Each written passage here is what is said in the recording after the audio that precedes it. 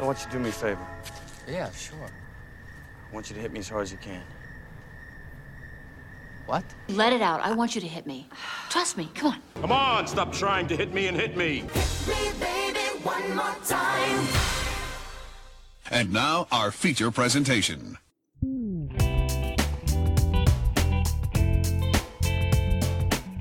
Hello and welcome to a brand new episode of Hit Me One More Time, the Nostalgia Reflection podcast where we look at the things we loved when we were younger and we ask the question, is this good? I'm David Luzader, and with me in just following me around, ready to blast people at a moment's notice, going completely unnoticed by all other characters in this world, is Nick Sharmuxness. Nick, hello. All right, I'm saying something now, but I want you to re-record it calling me Chewbacca, you're a Chewbacca or whatever, and then just put in the Chewbacca growl. Or don't, and just leave this in. That's fine too. It's a little awkward, but I'm sure people will dig my normal voice as well. No, okay. And here is my Chewbacca. I can't do Chewbacca. Oh, I'm definitely. I imagine you're going to leave that in. Yeah, 100%. I'm leaving that in. Are you kidding me? What is Chewbacca say? There was. Okay, so really quick story, except for me, so it'll probably take the rest of the episode. But someone on probably YouTube did a video where they took like the coronation scene at the end of A New Hope, and they took the music out. So it's just kind of like a quiet room of everyone standing around awkwardly. And there's just like one point where Chewbacca, like he does the growl, but like, cause there's no sound, it's like deafening and super, super awkward. I've seen that video. That's a good one. That's my life story. Let's continue.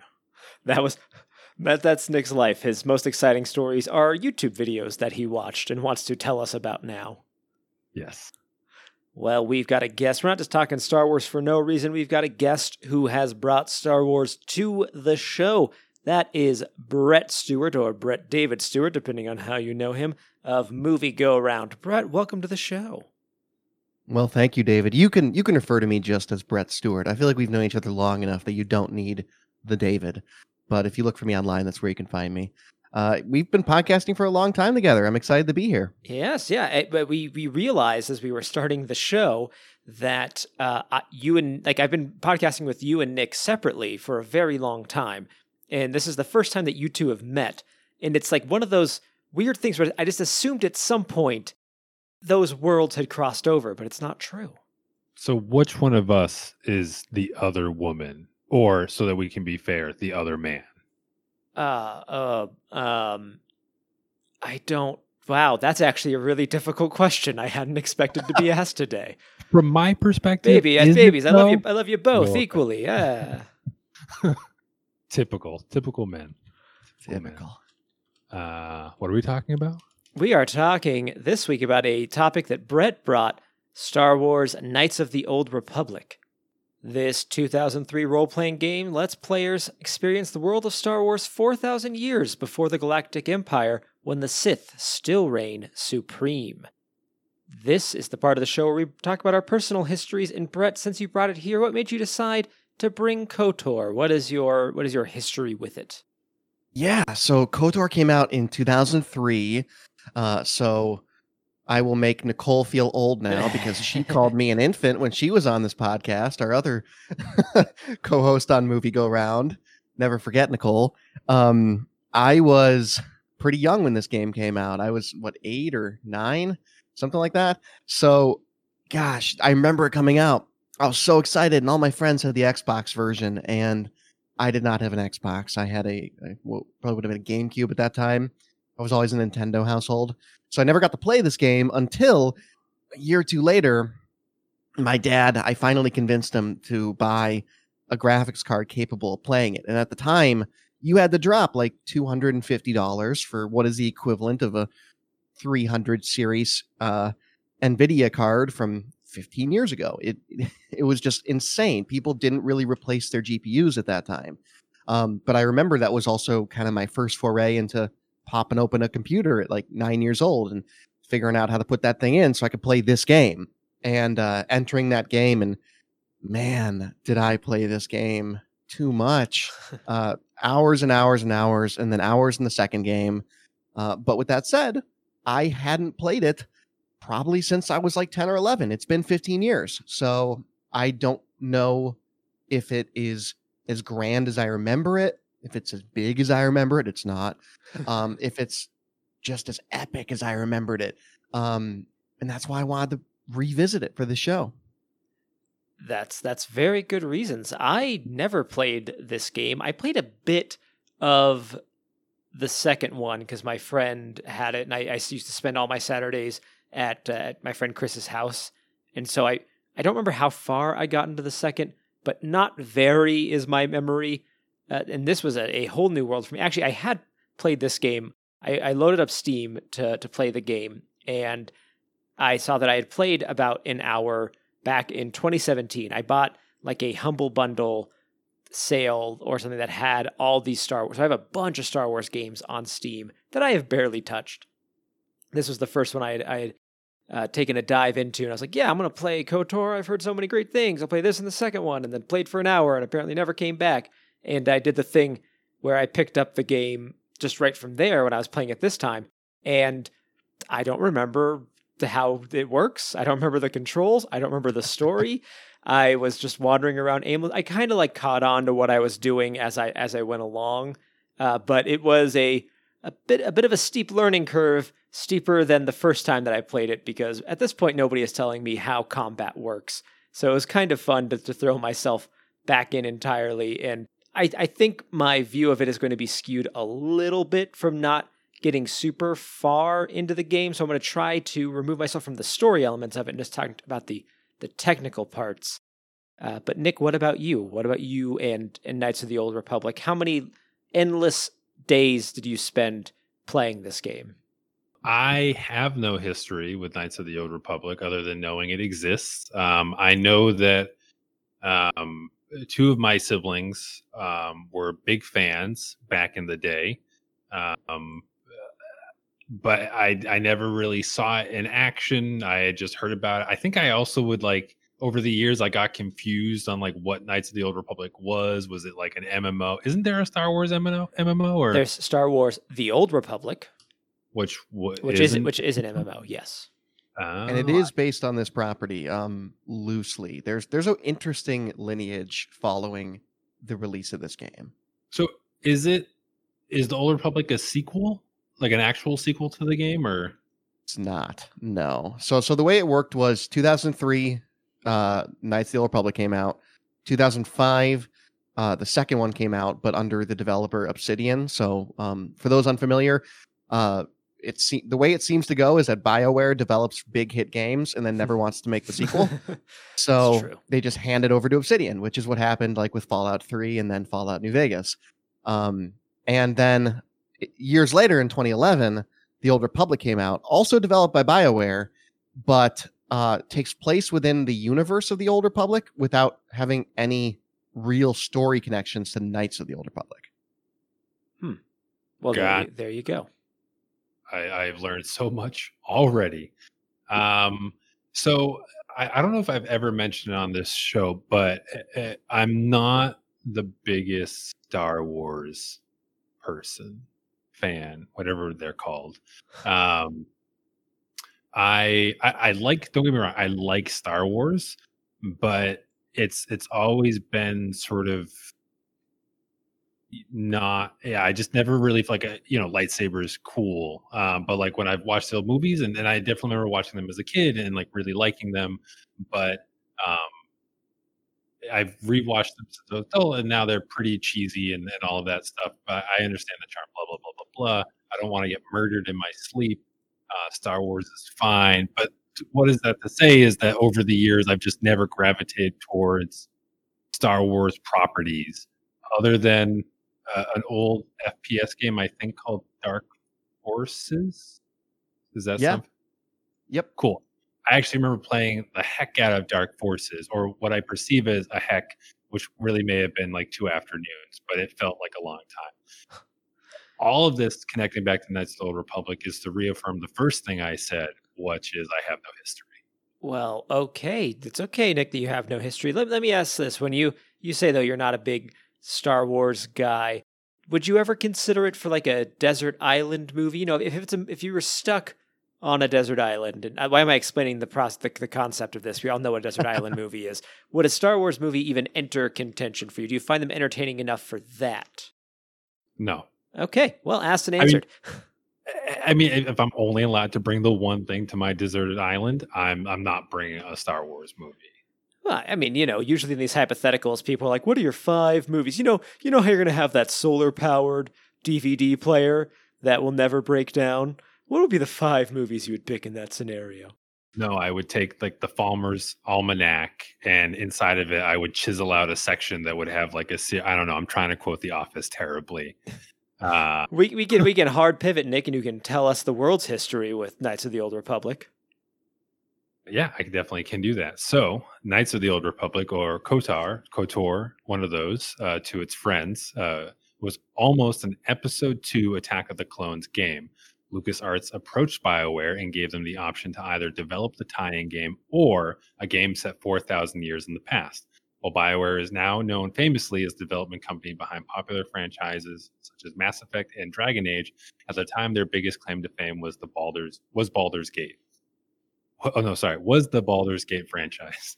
BioWare chose the Old Republic era as it would provide them more creative freedom. It was directed by Casey Hudson with lead designer James Olin and writer Drew Karpyshyn. Sorry, Drew. Some notable development hurdles were balancing graphical detail and gameplay. Hudson remarked, since our games generally have a lot of AI and scripting, numerous character models, and huge environments, we stress the hardware in a very different way than most games. Additionally, concept work was sent to the ranch, aka Skywalker Ranch, for feedback, though it sounds like that engagement was fairly pleasant, so no issues there. The game was ultimately released for Xbox and Microsoft Windows in 2003 to universal acclaim and sold 270,000 copies in its initial 2 weeks. Other than a sequel, the game has remained relatively dormant, but Disney-owned Lucasfilm has expressed interest in developing new media set in the Old Republic timeline. Yeah, I believe that when I see it. Yeah, particularly because of the High Republic stuff coming out right now. I don't think we're going to get any Old Republic stuff for a long time. Yeah, I feel like that is an era that they are always like, oh, we want to do so much with the Old Republic, and then to nothing. Like a new novel will come out, and somebody will say, I want to see Revan on the big screen, and then we never will. That's his name, right, Revan? Yeah, and it is Revan. I think the other weird part of it, and we can dive into it a little bit now, is that like Disney had that purge of like EU expanded universe stuff when they owned Lucasfilm, and this was part of that, if I'm not mistaken. They basically said like the Old Republic is cool, but it's no longer canon. Along with a ton of the old books, a bunch of the other old games, because this was kind of the heyday of LucasArts films, LucasArts games rather. Mm-hmm. All that is no longer canon, but now what they're doing is in The Mandalorian, which everyone pretty much loves. They're slowly adding things from like the EU that they killed originally. So I think they might be getting the hint that people want to see that stuff. Well, so maybe we'll see more of it. The way they designated it, from my memory, is that they designated it all as legends, which is a cop-out they created to say like it might be true. So we might bring this stuff back in later, but we also want to have like a full playground, which honestly, that's fine. Who cares? I mean, I know there's people that do. There's people who are going to get mad at me for saying like the fact that they made so much of the EU non-canon, but also at the same time, like, sure, let's just make some of it legends, bring some of it back, make up some new stuff. As someone who's been reading comic books my entire life, it's all going to get retconned anyway. Chewbacca never got crushed by that moon. It's going to change from 1 minute to the next. So what I'm saying is, Star Wars fans who weren't comic fans, welcome to the club. Right, and I think also at the time, I mean, I have a passing understanding of the EU and like just the fact that it had been going on for decades. I mean, anyone that's a comic book fan that knows like DC and Marvel, like, you know, things that go on for decades and that are like pumping out stuff left and right, like it's unwieldy. So I also agree that like it made sense for Disney to sort of jettison it. And now they're in a position where they can yeah, as they're doing, like you said, Brett, with the Mandalorian, they can incorporate the things that people genuinely like while also downplaying or just completely removing, things like Chewbacca getting crushed. Now they just do fake outs where you think Chewbacca is dead, but he's not actually dead. Give me bigger Luke. That's for like. Wait, are you talking about Luke? Luke, how do you is Luuke? Isn't there like his clone or something? Yes, but there's also okay. I will post something about Bigger Luke. We're not going to get into Bigger Luke on the show because that is so far away from KOTOR. But if people want to, years away, yes, yeah. If people want to find out Bigger Luke, just Google it. It's hilarious and weird. But let's talk about KOTOR. And I'm curious, Brett, how did the graphics hit your eyes for the first time in 15 years? As a kid, did it seem like, oh man, these are amazing graphics? I mean, they were $250 graphics card, amazing graphics in 2003 or 4 when I convinced my parents to get the card. I remember getting it, and it was unlike anything I'd ever seen before, because prior to that, I had an N64, which I played to death, and I had a GameCube probably around the time, I think this was probably around the time GameCube came out. So this was just on another level. It was more expansive as well. Like you could do more things, and you had, that RPG element that BioWare kind of pioneered, where your choices really did affect the gameplay, more so than the superficial nature of stuff before it. So I remember seeing this and just really feeling like I was living in Star Wars. Coming back to it now, 15 plus years later, I don't know. You can't play it on 1080p, which I did not expect. Yeah. So you can amp it up, and I loved going into the graphic settings where it's like, do you want to see grass? Like that's the extent of the graphical settings. So you check grass, and you like put it to 1080, or you put it to 1280 or whatever, like the next step down. It looks okay. It's more empty than I remember it. I remember walking through Terrace for the first time and feeling like it was like this big city, and now it's like 3 interconnected instances of like 30 NPCs walking around with like nothing like city about it. Like they're not doing anything. There's nothing happening in the city. They're just walking down an empty street. So that was a pretty stark contrast to the way I remembered it. Yeah, the way that people are walking around in this game is pretty comical because especially the upper part of Terrace is like 2 or 3 identical areas. They are just carbon copied, moved over. Maybe there's like a different ship in one of them and a couple of different NPCs. But it's basically just Sith troopers walking around yelling at you for talking to them. I was also kind of surprised at how janky it was at times. Controls aside, I want to really dive into the combat because I have a lot of thoughts on the combat now. But I was hitting a lot of invisible walls at times that I did not expect to hit invisible walls, where I would be like walking through a doorway and I couldn't until I moved off to the side and then I could. Or I was walking by a partition and it apparently extended out 3 feet further than I thought because I couldn't move around it until I like walked backwards and then walked around. And there was one NPC. It's I don't remember his name. It's some guy you meet early in when you get to like the undercity of Terrace, who is like this cool guy that's getting cornered by 3 thugs. And he counts bounty hunter. Yeah, the bounty hunter guy, and he counts to 3 and like shoots them all, and he's real cool. And I tried talking to him, and he got mad at me. But then he started just like walking in circles, and it was very amusing to watch this like badass who I couldn't talk to without getting into a fight potentially, just kind of walking around in little circles and stopping suddenly and turning left or right. Yeah, and when he attacks the gang that is attacking him because they're hitting him up. Oh no, they're not hitting him up for money. They're just like kind of mocking him because they're like, "Oh, look at you all important bounty hunter man." And then he like throws a grenade, I guess. It like explodes on the ground, and then like the smoke goes away, and the character models just stand there for like 3 seconds before each of them kind of falls in awkward succession. It's not nearly as cool as I remember it in that regard. And then like it gives me an appreciation of how far we've come, because you look at a BioWare game nowadays, even if you just want to kind of talk about their ecosystem of games, and goodness, do things feel so much more alive than this. But this was a really interesting starting point. Yeah. Nick, you sent me a picture commenting on what your character was wearing when you first started the game. Yeah, so I chose a female character. Let me ask, I apparently named mine Jessica Drew. I didn't realize. I guess I was Spider-Woman. Yeah, I was on a Spider-Woman kick back in 2017.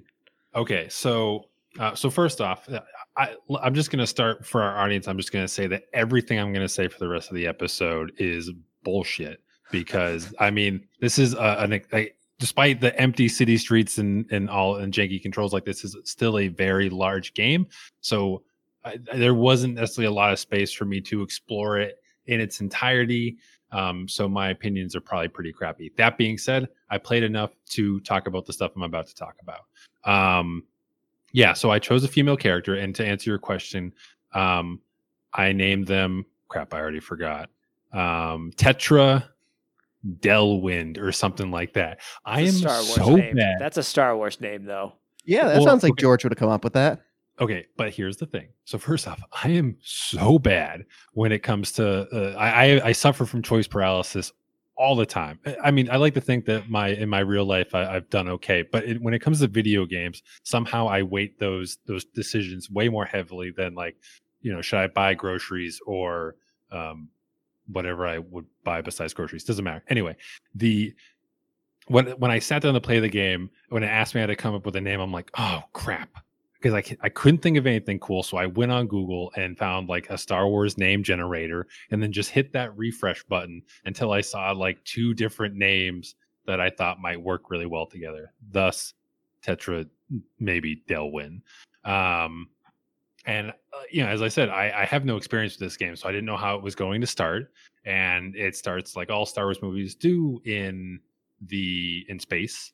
And I thought the opening was hilarious because and I imagine this is probably the same for the male character. Correct me if I'm wrong. But your character wakes up basically in like a cheeky underwear, and supposedly their roommate comes in and is like, yo, we're under attack. Like, this has been going on for 20 minutes, but you're like waking up like, huh? Like, where am I? What ship am I on? Who are you? And what I could see was that it was probably them, like, it's your character. So you want to be they want you to be the POV and learn about the world as your character is learning about the world. Right. But in the opening, it's so funny because, I mean, you're even though you're described as a rookie, like, you probably know the name of the ship you're on and who your roommate is, but then it's sort of like, oh, well, I guess you've never met me before because we work different shifts. Okay. Sure. Right. And then, of course, after your roommate finishes like explaining who you apparently are and what you're doing and what's wrong, he's like, all right, we'll put some clothes on. And then you do put clothes on, and it introduces you to sort of equipping gear. So from like a mechanic, a way of sort of introducing the systems, I totally understood what they were going for. I just don't think it aged very well. So that being said, I still enjoyed it. I got a pretty good chuckle out of it. It could have been handled differently as well, where it's like, okay, here's a blaster, and then it takes you into that equipment screen where you have to equip your blaster. You don't have to start in your underwear. And I do remember now, you're right, like the whole thing starts, and your character is like, who are you? Where am I? I mean, you're on your ship. You're on the ship that you're supposed to be on. Right. Like, they don't know who anyone is. Sorry, go ahead, Brett. Oh, no. I was just going to say that also, like, roommate exposition guy is one of the earliest example of BioWare being ambitious enough to voice every interaction you have in the game, but not having enough good voice actors. We've been ambushed by a Sith battle fleet. The Endar Spire is under attack. Hurry up, we don't have much time. Because he's like, hello there, welcome to the ship, and talks at you like that. And I did notice that going through, that there is some lackluster voice acting. Yeah, there's some people who are really trying in this. I think there's a shop owner I came across who was like, you're giving it your all. Mostly the people that are doing like the alien languages, I think, are having more fun than the people who are like, help me, I am being harassed by these individuals. For a 2003 game, and I'm trying to cast my mind back there, though, to have every single little person you talk to be voice acted, though, is fairly impressive. I'll give BioWare that. Yeah, absolutely. And that's, I know, what attracted me to it when I was younger was that it did feel like different than any RPG you'd played prior because of that more intimate feel of having people talk to you the whole game and having them respond differently to your various, actions. I mean, to a degree, right? Like you can be rude to exposition guy at the beginning and it's still going to do the same thing. It's going to take you on the same roller coaster. Those responses of yours don't start actually impacting the plot meaningfully until much later in the game because it does want to keep you on those tracks for quite a while. So part of it is the illusion of freedom, right? Like you can, I noticed that when I got through about 10 hours of this week. So I'm off of the original Planet Terrace and I've moved on to Tatooine and it's all pretty cool, but I've noticed that you'll find really cool things. Like there's things where something interesting might be happening or there's a character that needs help. And because the game is just not ready for you to interact with that person yet, or maybe it's planning for you to do so later, it just doesn't let you do anything. Like I broke into this lady's apartment, which you do a lot at the beginning of this game. You just break into people's apartments. Yeah. And she's like, oh my God, I am in such distress. I have something really important to tell you. So I was like, okay, what's so important? And she's like, buzz off. Like, okay, I guess the game's going to bring me back here in like 3 hours. They've fixed that nowadays, right? Like if you go and wander around in The Witcher or Fallout 4, like if you find people that say they need help or you have those sort of side, missions, you can fulfill those fantasies, to your heart's desire and pretty much ignore a main story if you so want. I don't think I've ever played the main story in the Witcher game. But you can't really do that here. Yeah, it is on rails in that little bit. And the apartment thing is funny because you have the ability to just break the doors by attacking them. And I did that at one point, and I went inside, and there's this guy who is like, oh, Davik is out, like there's a bounty on my head, Davik wants me dead. And I realized, and he's holding a gun. And so your reaction to somebody attacking the door with a vibro sword until it breaks is to then stand there and see if they talk to you. Like your option wasn't to just start shooting at me because you're waiting for a bounty hunter. It's like, this person's got to have a good reason for doing that. Is this the guy that you help fake his own death? I don't know if that happens, but my interaction with him was, I'm not going to tell anybody that you're here. That was the end of it. Oh yeah. That's a different one. So that's the guy where you can give him money technically and fix his problems. No, that's a separate guy. Oh, well, maybe because he needed 100 credits. I think maybe you're right. Right. And then there's a different guy that is so far along in debt that you can say to him hey, I'll go fight Davik for you, or hey, why don't we fake your death? Which is a really big jump.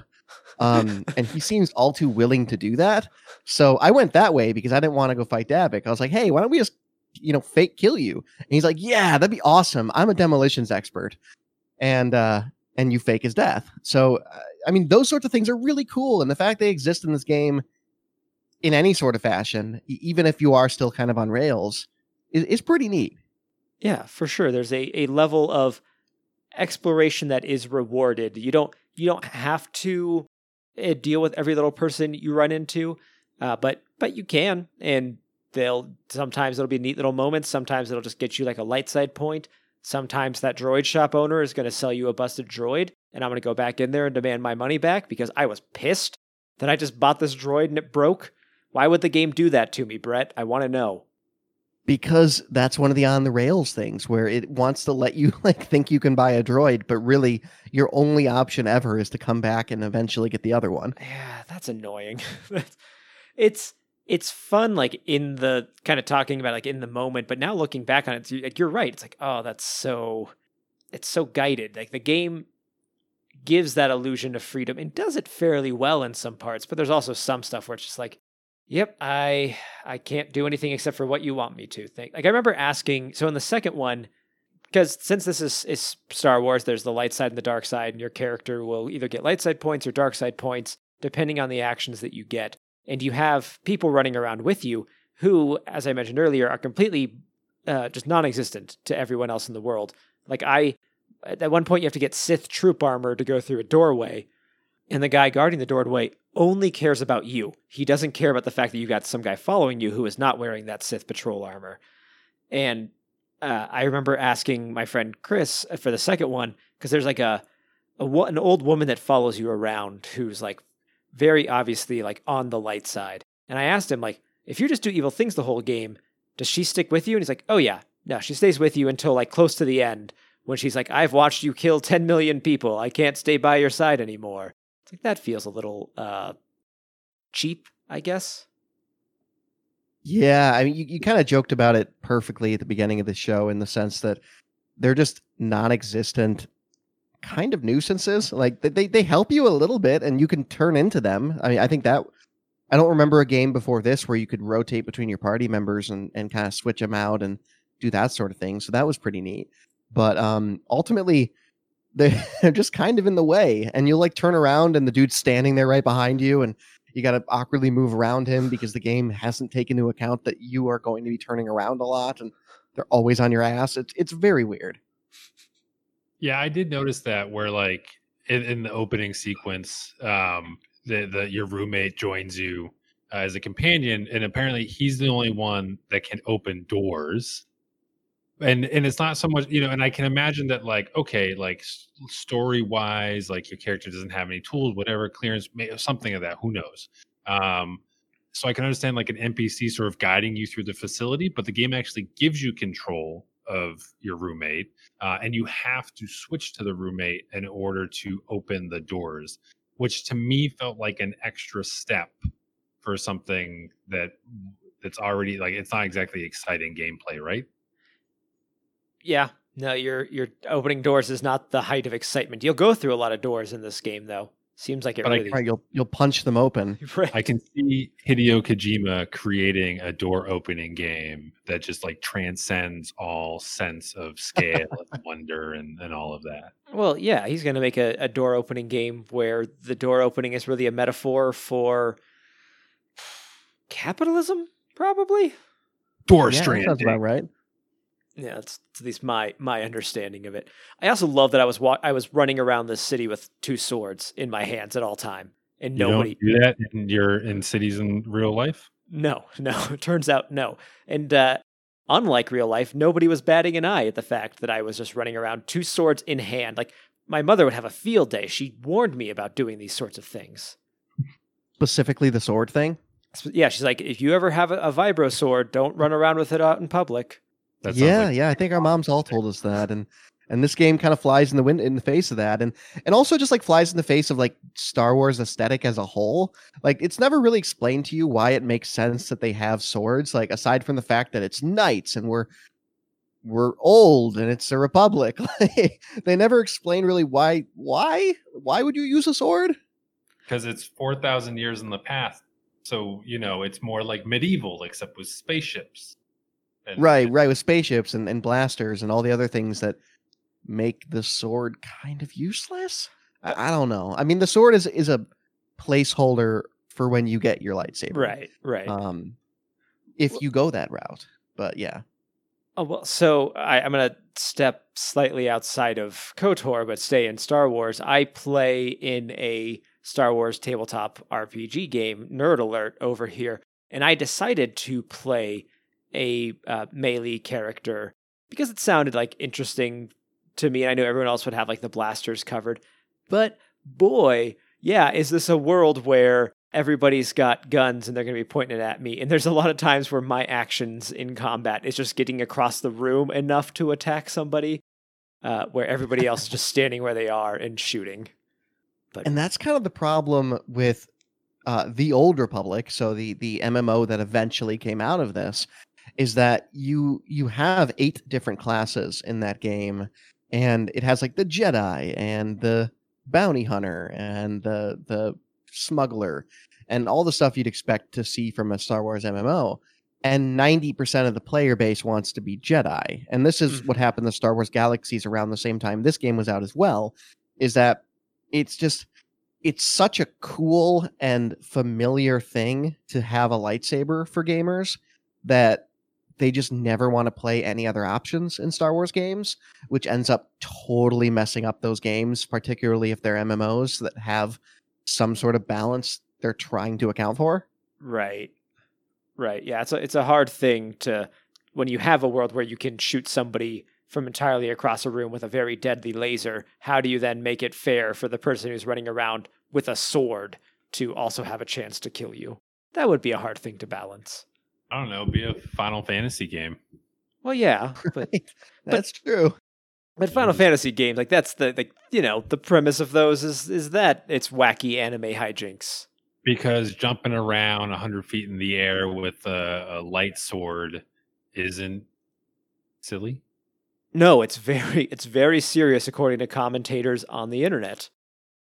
Oh yeah, no matter what we say on this episode, you're gonna get lit up for something. Whatever we say, we're wrong. That's why I started early. Like, I just know that whatever street cred people didn't even realize that I was trying to push is now gone. You just had to set that out early. Like, I don't care what you have to say about me. Exactly. Let's talk about the combat because I hated it. You don't like that D&D style combat where you have to like awkwardly pick every single attack during the battle, but can also pause it with your space bar because you can't jump? Oh God, so many times I try to jump in this game, so many times, only to pause myself. I do love D&D. I love D&D. I don't love it in a video game. That is not dynamic, exciting combat. You just point your character in a direction and hope for the best. I'm pretty sure that Karth, the guy that was following me around for as far as I got in the game, killed more people than I did.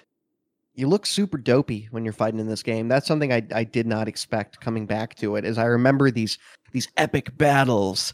And maybe they were epic in 2003, but now it's like, hey, use one of your 3 abilities to click on this person to shoot at them. Mm-hmm. But because there's a table in between you two and the game does not register that the table is only like 3 feet high, you have to then auto walk around the table, to which point you're only like 3 feet away from the person, and then start shooting them.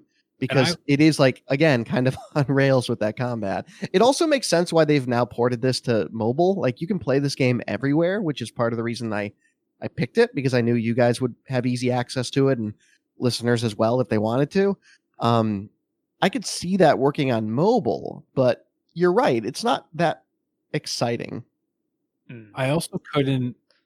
Yeah, so the combat sucks, or at least the combat that I experienced. And it was like, so I don't even know if I could figure out how to move during combat. Like, basically, I would enter a room and then there'd be 2 dudes on the other side, and I experienced the table thing.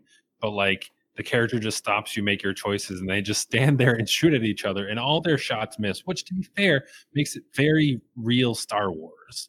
And then they die, and I don't even know if I did the work or my roommate did the work. Also, that guy's dead. Oh yeah, he's like, you save go. yourself. Why you're going, I don't know. I don't know why I'm going to this room with this Jedi when we could both run in the same direction. He doesn't have the door codes, But now I'm gonna go in. You save yourself, and we never see him again. That is a thing in a lot of movies, the whole save yourself thing, but with a character who is not equipped to stall the person that they are going to stall. So it's like, okay, you're buying me at most 10 seconds. Like the time it would take them to walk by and shoot you and keep walking. Right. I think you're... No, go ahead, Nick. Oh, no. You first, I insist. Oh, thank you. I think you're kind of honing into, David, on like this idea that everything is everything is perfectly placed for you to do exactly what you need to do and have it be convenient.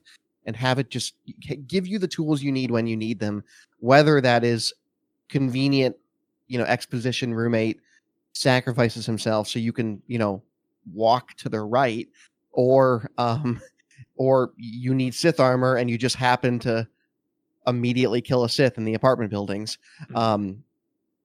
That doesn't quite exist to the degree that it does in this game, in newer games, because you'll still, if you're, again, I keep mentioning like The Witcher because that's like the iconic RPG I think of today, but even Elder Scrolls or those sorts of games, you're left to your own devices largely to try to figure out what you need and where you need to use it and how you get it and where you need to backtrack. This game holds your hand quite a bit more. And I don't think that's a bad thing. One thing I do want to point out was that I actually really liked that the game is kind of dumb. I like that the equipment screen is like 4 things you can put on, and when you upgrade your character, when they level up, you can just press a button and it'll automatically give stats to what it thinks is most important based on your character. I jump into games like the ones I've mentioned nowadays, and I get so daunted. I'm 25 and I feel so old when I play modern RPGs because they're so confusing to me already, and I already feel lost and scared. It's just too many options, and I'm spoiled for choice, and I just want the game to like tell me what to do and give me 4 options. And this does that. So I actually kind of appreciate that. I feel that. I really do. Nick, as someone who plays a lot of MMOs, do you feel that? First up, I play one MMO, and I usually download other MMOs and then don't play them. So fair. For clarification. A fellow traveler in the night. Hello. Yeah, so I play Final Fantasy 14, and I'll just say that if it wasn't for my friend when he convinced me to try it, and I've been a big fan of Final Fantasy for a long time, and I'd always shied away from MMOs. So the fact that I'm still playing one today is actually quite miraculous to me. But anyway, so he more or less held my hand through the beginning, and though they made some changes recently, like Final Fantasy 14 is a game that like throws a lot at you early on, and needless to say, if he hadn't, I probably would not have continued with it. And now I enjoy it, but I'm at a place where like I don't have to worry about all this stuff. So when it comes to games like this, like I have played a Mass Effect, but I played it for maybe like an hour. And games like any game that throws a crap ton of choices at you and tells you like you can be nice, a jerk, or neutral, I'm almost always nice. I apparently really, really care about the feelings of non-existent artificial and barely artificial or barely intelligent, I should say, entities. So anyway, sorry, to get back to the point, anytime a menu came up where it was like, you have some experience points and you can allot it to XYZ, I just hit like the auto button to distribute it. Yeah. I think actually when I was building the character too, and it told me to like distribute the points to the different things, I hit the auto button to create it. It's funny you mention like jumping in the Final Fantasy 14 and how that would have been daunting for you had it not been for your friends playing, because that's exactly what happened to me when I did it. Was like I played Warcraft now since it launched. I played Warcraft since 2003, 2004. I'm certain that the graphics card we put in my computer at the time to play this game was the game that allowed me to play WoW. And I actually almost brought you guys WoW Classic, but then I felt bad because it turns out you can only do it with a membership, and I'm not going to make you guys subscribe to World of Warcraft. Thanks. So, but I almost did that because like I haven't revisited the game I played when I was a kid since it came out, and I'm currently playing the new version. But in any case, the reason I can like sit with that. Oh, go ahead. If we have you back on the show, I'm actually really curious. I need an excuse to try out WoW Classic. So let's talk. All right. Yeah. Because there's so much I'm nostalgic about for my early days of Warcraft, because I played nonstop. I played every month almost since late 2003 or 4 rather. So I played it a ton, and not to totally like deride our conversation, but I was thinking about that as well. Kind of limited your choices in a way, which was easier for me at the time. And if I was going into the modern version of Warcraft that has so much to do, and I've now seen my fiance do that, I'm seeing her brother do it right now, and they're a little bit lost at first because there's just you're spoiled for choice and what you can do. And I think the same goes for RPGs, even more so. Which is why I like games like The Witcher and Assassin's Creed and all those games that are popular right now.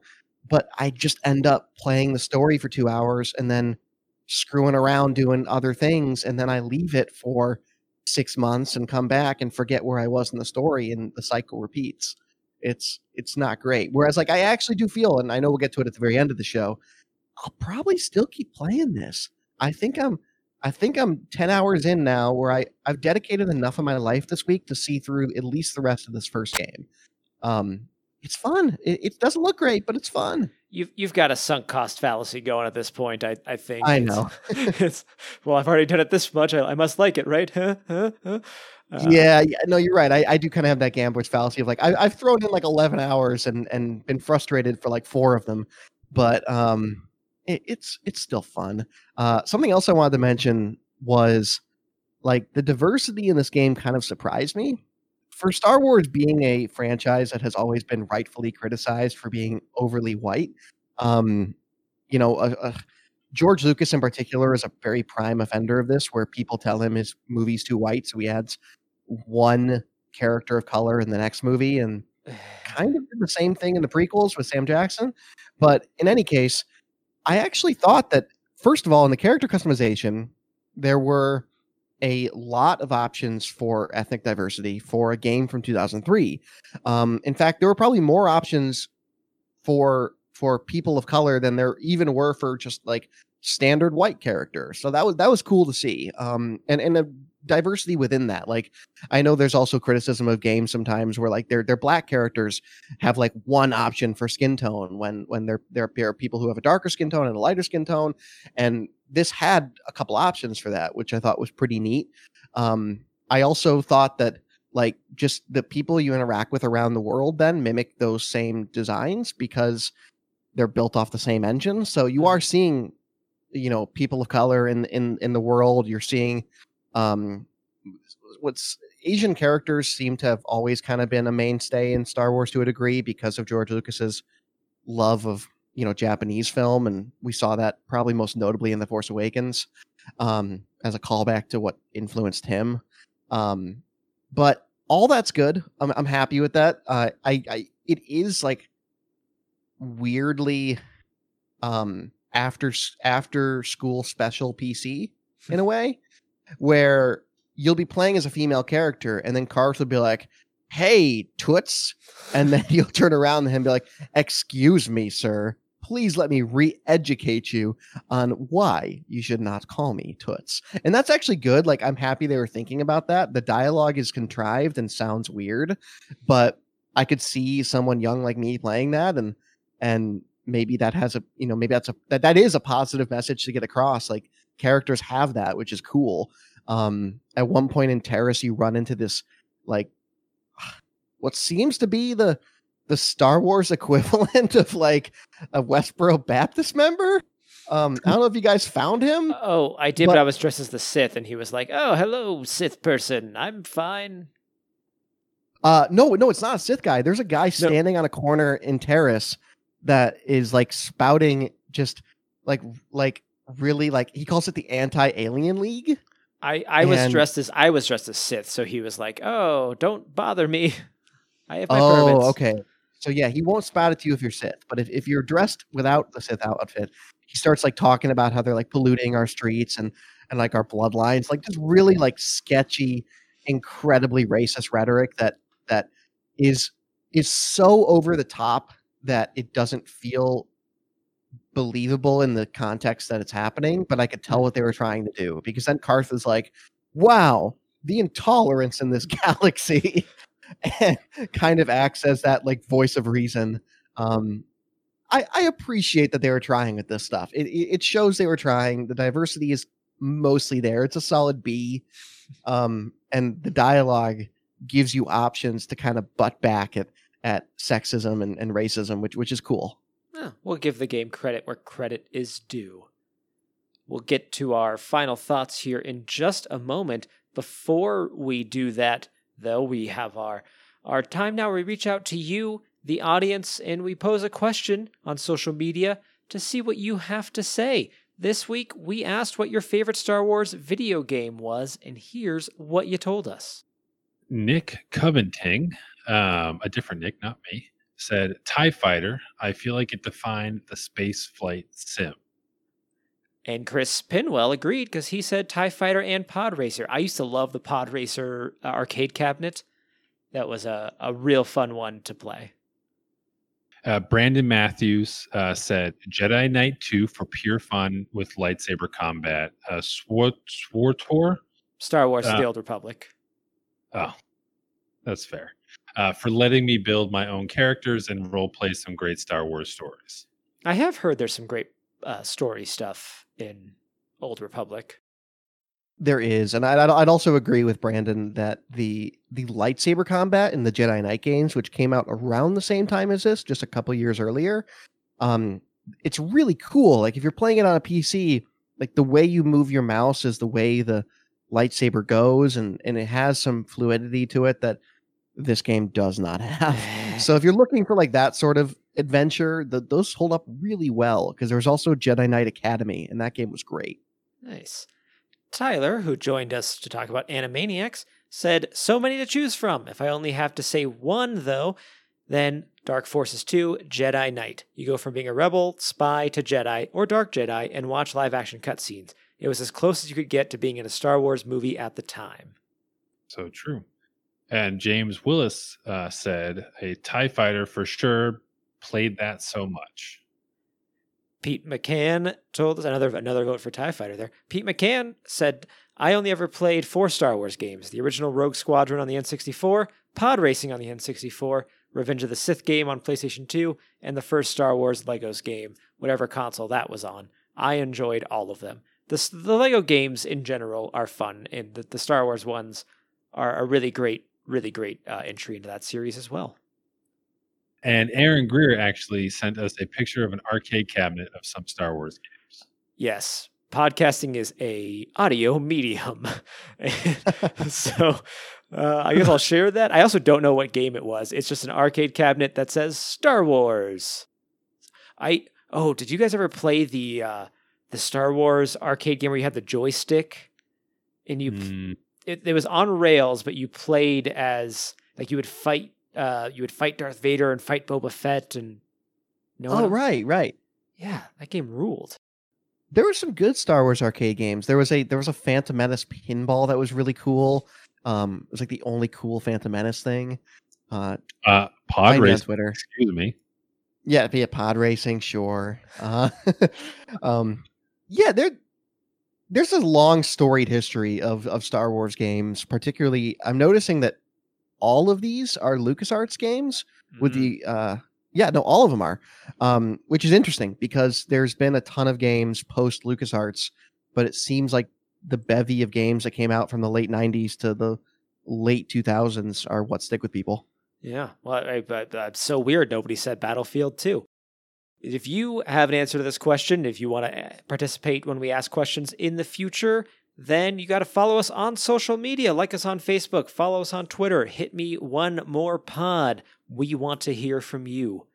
Now we come to our moment of reflection where we ask, does this stay in the Hall of Memory or is it worth visiting today? Brett, you gave us a preview a little bit, but I'll still turn it over to you. What do you think? I think it's worth revisiting if you are a big Star Wars fan. I think if you're not a big Star Wars fan, if you're someone like Nick who knows about it in passing and is not always jonesing for new Star Wars content, it's going to be very boring. Particularly the first planet that you spend probably about 6 hours on if you do everything is not the most exciting planet. But when it opens up to you and it says like, hey, do you want to go to Kashyyyk or Tatooine or Dantooine and learn to be a Jedi and go to the Jedi Temple and all these things, I really think that it's actually some of the most interesting world building out there for Star Wars. And with no possibility in the near future of Disney approaching these sorts of stories, I think that this is really fun to revisit. You just have to get past the fact that it looks like a 2003 Xbox game. But with that said, like, there are much worse looking 2003 Xbox games. It holds up better than a lot of things from that era. And one thing I was going to mention very quickly is that there is a prolific mod community that I discovered in prep for this show. And I installed some of the mods later on, and they're like graphical enhancements. And for the second one, there's actually one that fixes like plot holes in the story. People are so dedicated to this game that they have spent, 15 years fixing it. So you can get it to look reasonably good nowadays with those mods. Oh, very cool. Maybe I'll check that out. Nick, are you going to check it out? Are you now a KOTOR head? No.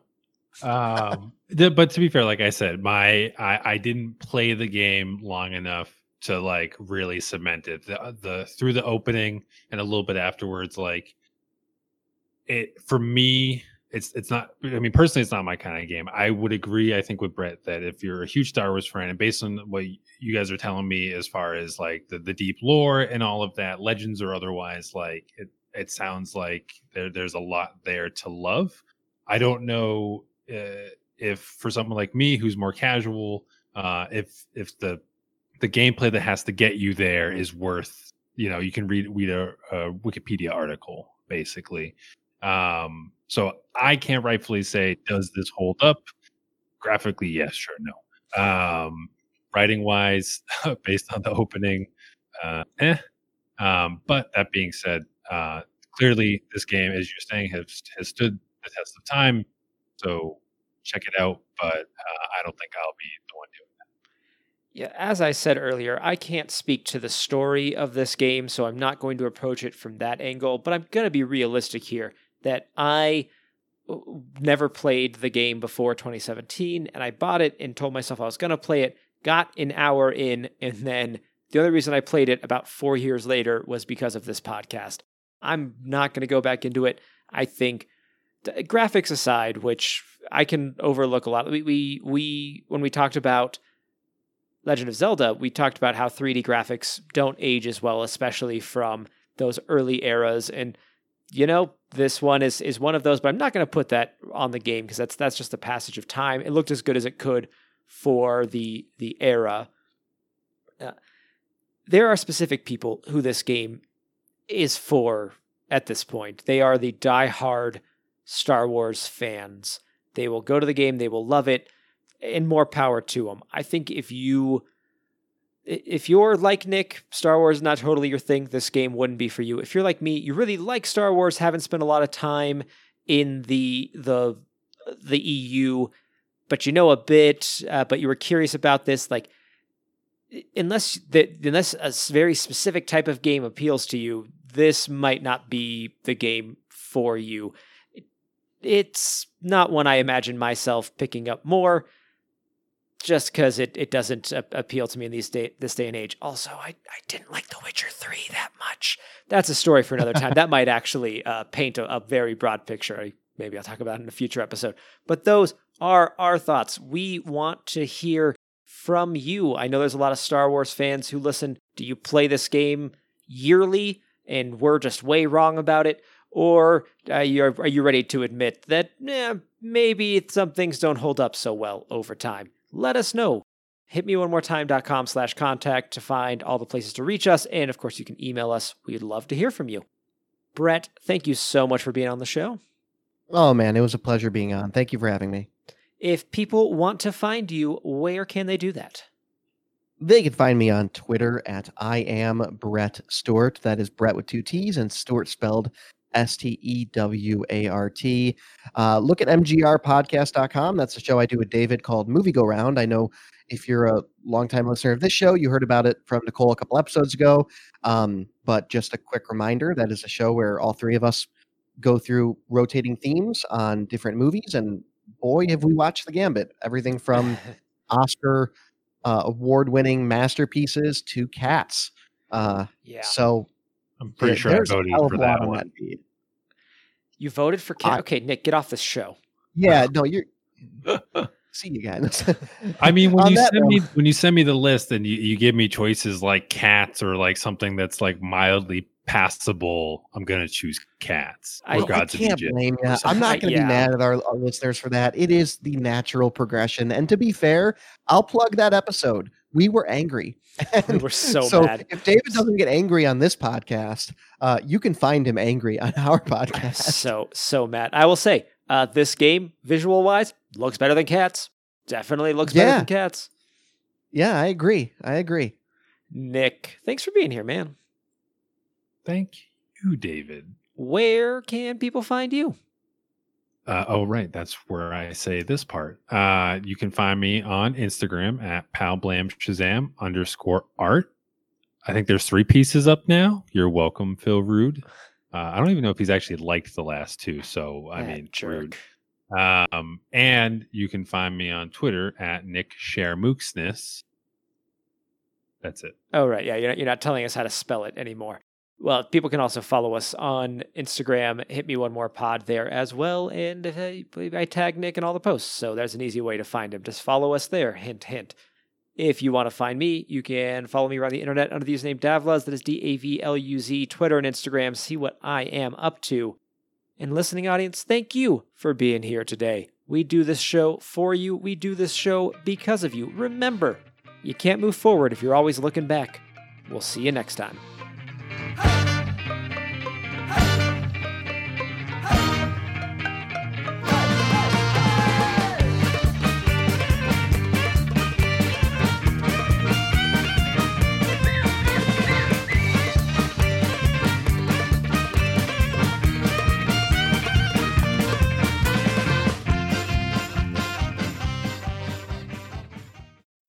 We are talking this week about a topic that Brett brought, Star Wars Knights of the Old Republic, in which I will now pause for a moment because I realize I didn't synopsis. I didn't write a synopsis. Oh boy. Okay.